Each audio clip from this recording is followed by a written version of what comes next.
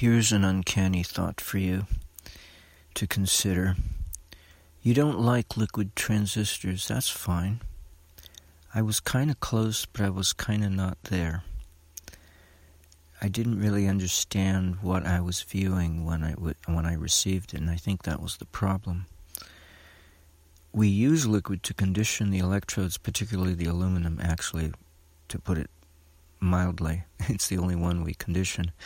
But I think it's best we condition it in the presence of the electrodes that are going to be there. So the copper transistor has its 2 copper leads and its aluminum lead, and the iron transistor has its 2 iron leads and its aluminum lead. And they're conditioned with baking soda or borax water solution. But then once the aluminum develops aluminum oxide, alumina, coating its surface, the water's drained, possibly rinsed with distilled water, but nothing that would abrade the aluminum oxide coating and remove it. Everything's nicely dried, and then we refill that transistor with a dielectric material. Now, in the days of Nikola Tesla, according to Mark McKay, it was popular to use a certain recipe which was actually in evidence. It was quite popular across the board. I mean, everybody used it. They just had their own recipe of proportionality among its 3 ingredients. And the interesting thing about this recipe is that it's not only a dielectric, but it's an electret as well, interestingly enough. And it's made up of carnauba wax as its 3rd and minor ingredient. In the case of Nikola Tesla, I think it was 5%, according to Mark McKay. And the remainder of the Tesla recipe is 50-50 blend of pine rosin and beeswax. Now, if that's poured into the transistor vessel, let's say it's glass, I don't know, cardboard, it's something to form the vessel, and allowed to solidify, it's interesting, it would be an electret as well as a dielectric, which means this darn thing doesn't need a kickstart because you've stored it when you make it. You put an electrostatic charge on the darn thing when you pour the dielectric in there, /electret. You let it solidify under the influence of an electrostatic force, and then you remove the influence of the electrostatic force. And so, again, we're conditioning the dielectric to possess an electrostatic force, and it will hold on to it, I guess, and keep it. And this is interesting because it kind of is similar to my guess estimation that how you create a DC transformer that can pass DC is that you create a core, or you manage a core in such a way that it does not lose the DC that it is attempting to pass. And you do that by charging it up with a DC force, an electrostatic force. Because, the funny thing about transformers is that they are electrostatic in nature. I mean, we literally force voltage across the core, even though the core is magnetizable iron, let's say, or it may not be, it may be an air core, but we are literally using the core as an electrostatic transfer media, or medium, to transfer not energy so much as a force, a singular ingredient of electricity across the core space. So the iron core of a transformer is still a dielectric space, basically, except it has the additional feature of iron. But that's in addition. See, so I think that's what we're missing. because I've gone through this before a few years ago, that whatever we think is happening in a particular component, the opposite is actually happening. So in a capacitor, it's current that actually gets transferred between the plates across the resistor. And I know that sounds bizarre, but I don't remember the logic I had for that. But I do remember the one for the transformer, because that was the first one I covered. I did a video, and I don't even know where I put it. If it was on one of my channels that got deleted off of YouTube, or if I put it on Vimeo and it retained there. But yeah, I didn't do podcasts in those days because I didn't know about Podbean. So my podcast was a video monologue, basically, that I might do in the middle of the night, and you see blackness and you hear my voice, disembodied voice. But with transformers, we assume the iron is magnetic, but it's a voltage that gets transferred between the coils. And that makes sense to me because the coils are copper. Of course it's going to be voltage. But I know that now. I didn't think of that then, because they favor electrostatic force. They don't favor iron. So the ferromagnetism of iron, and that's assuming an iron core. But regardless, they still transfer voltage. Oh, God. Maybe the thing was that capacitors don't transfer voltage, they store it. Yeah, but then why would I think the opposite was the case with current? Well, they call it displacement current. I think that was the thing.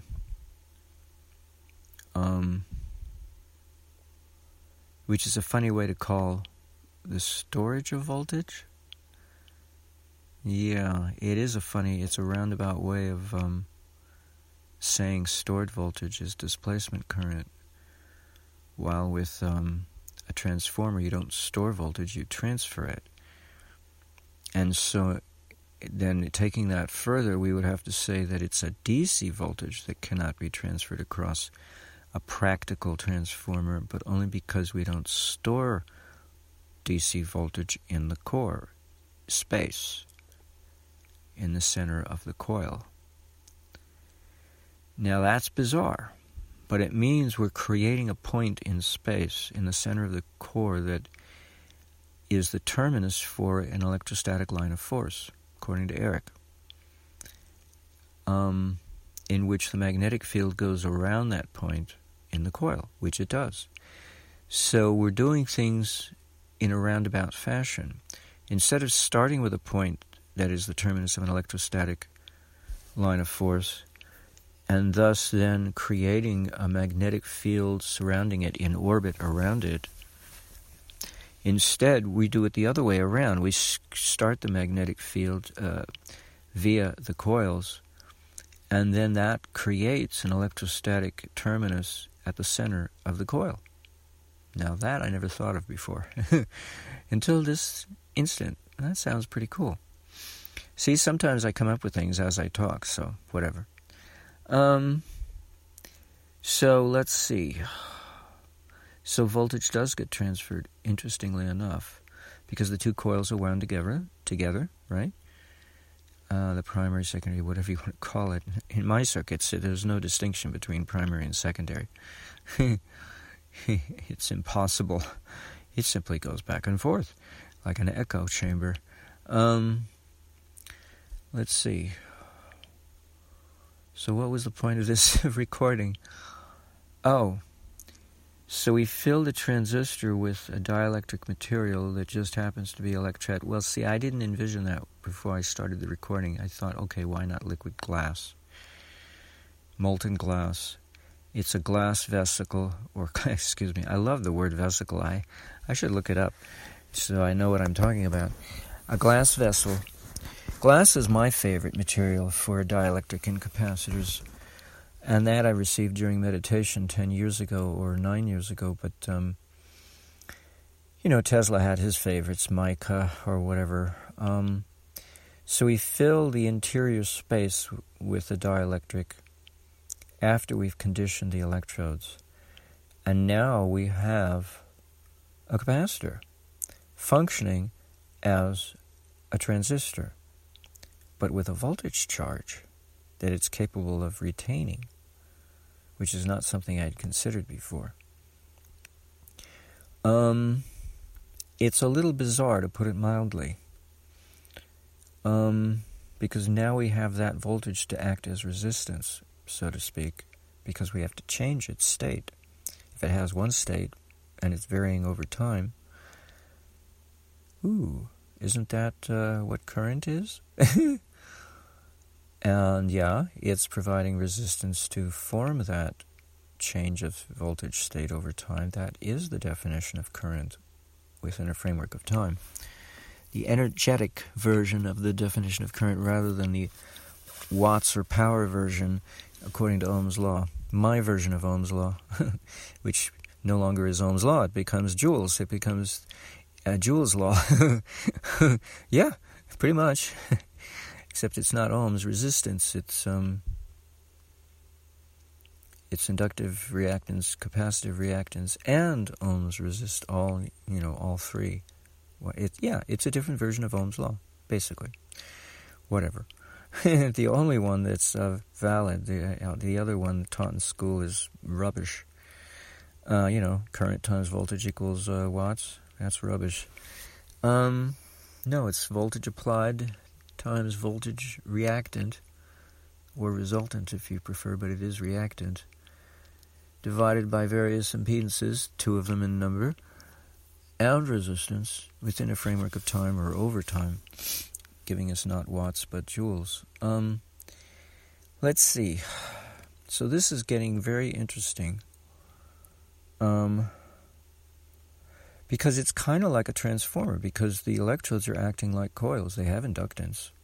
I know that for a fact, because the microcap macro for a neon bulb assigns a very teeny-weeny quantity of inductance to the electrodes of the neon bulb.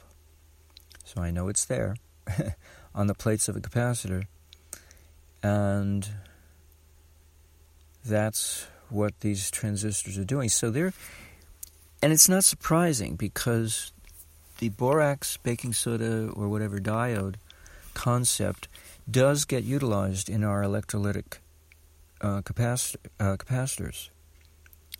It's in there. They actually put it. They got aluminum, and it's got aluminum oxide, and it's got I forget what they use instead of borax, but they actually have a layer against there that's it's diodic. It's very interesting how they formulate it, or construct it, if you prefer. So it's just a question of the nature of the leads, and so that's why we still have to use trimetal, because we have to distinguish the characteristic of the leads. The behavior of the leads have to be distinct from each other, and they have to be the 3 types of magnetism: paramagnetism for the aluminum, ferromagnetism for the iron, and diamagnetism for the copper. Because it's the copper that's going to be reactive, and the aluminum is going to expel. It's going to, or according to William Line, quoting Dort Jr., it's going to reflect, but it's going to expel anything given to it, which is really the definition of reflective when you think about it. So I guess reflective is the word, but I prefer to say expel. I prefer expel. And then what was the other one? Oh yeah, the iron is ferromagnetic. So, and that's the true magnetic, not the vague definition of magnetism, which is any kind of conductor, which is a valid definition, but it's interesting that Dort says it that way, because I'm promoting here that the dielectric force, the electrostatic force, is converted into magnetism by the iron and cannot be by the copper. The copper is incapable of doing the conversion, and you end up, I guess, with a lot of voltage and not a whole lot of current. If a copper line, transmission line, should receive Sierra Le Mans transmission, and that's perfect medium for transmission, because copper carries voltage without a hitch. No dissipation over distance, except in his case 10 miles distance. That's still pretty good. You know, when you consider the logic and the genius behind this system of his, it's remarkable. That's why I don't think he came up with it. I think, no, it can't be. No. He must have been Tesla. He just got it from Tesla, and it wasn't as good as Tesla's version because Tesla didn't give away all his secrets in his patent. That's why I think Cyril Limon read a patent, because it just makes logical sense that Tesla was prompted by Cyril Limon to come out with his version and build it. Because I think he had the patented, and then he didn't go ahead and build it. He got distracted or whatever. I mean, at that point in his life, he wasn't commercially viable anyway. He was obstructed every chance he got. So he may have just patented it and then left it alone. And Cyril Limon acted as motivating factor to get him off of his butt. And he never reached commercial market, but it reached us in the form of a fable that nobody believes is true, all because Peter Savo is the one relaying the story to us, hiding the fact that Tesla did the lying, not Peter. He just carried the lie to us. Anyway, covered that in the prior recording. Okay, so now this is getting to be very interesting. It still leaves in doubt that little gizmo that branches off the aluminum trunk line. Because it still has so many different variations to it, it creates confusion in my mind as to, is that really what it is, Is that really what's going on in there? But it makes sense, so that something that transmits the dielectric force has to be connected or associated with the iron trunk line in order to create a dialogue with the iron coil, which connects back to it. A magnetic coupling dialogue that goes one way, and then the loop comes back through the electrical connection line, so that we get some circulation and retention of both forces, the magnetic and the dielectric. And the copper side basically acts as a switch, with two, like a mechanical relay with two contacts, because it does have capacitance. It's got the Leyden jar, and it's got its transistor of its own with copper leads instead of iron, a pair of leads. And then it's got the pre-ionizing or pre-arcing ionizing gases. Of the space between the copper spheres, which is atmosphere. It's not a noble gas. So that's okay. So the transistor is not filled with a noble gas. It's filled with a dielectric material. The Leyden jar is a Leyden jar. However Leyden jars are built, you build them. But what I had in my diagram in the prior video recording, I assumed a noble gas in the spark gap tube, where representing the space between the copper spheres. That would be air, because it has to be a very high voltage breakdown so that it won't break down. Above the voltage level of the operating voltage, way above the operating voltage of the device, because you do not want it to arc or turn into a plasma. You want it to stay in merely an ionizing state, because that's what coordinates the switching action that is parametric in nature, that causes the amplification of power in things that are conductive, such as the iron barrel coil in particular, but also in all the other conductive pathways of the circuit for that matter. Anything with inductance, which basically anything conductive. The plates of the various capacitors or transistors. This now it looks interesting. Okay, so that still leaves the two tubes in the center associated with the aluminum trunk line. They're the only ones that contain the noble gas that is breaking down. that has a lowered a voltage breakdown that's lower than the operating voltage of the device, so that it ensures that they break down. So that means the electret is charged. That's where you put the charge, not on the Leyden jar.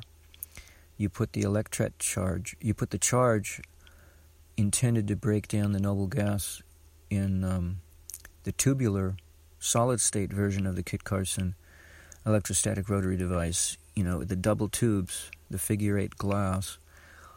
You put the charge in the electret, not in the capacitor. That way there's no way to bleed it out.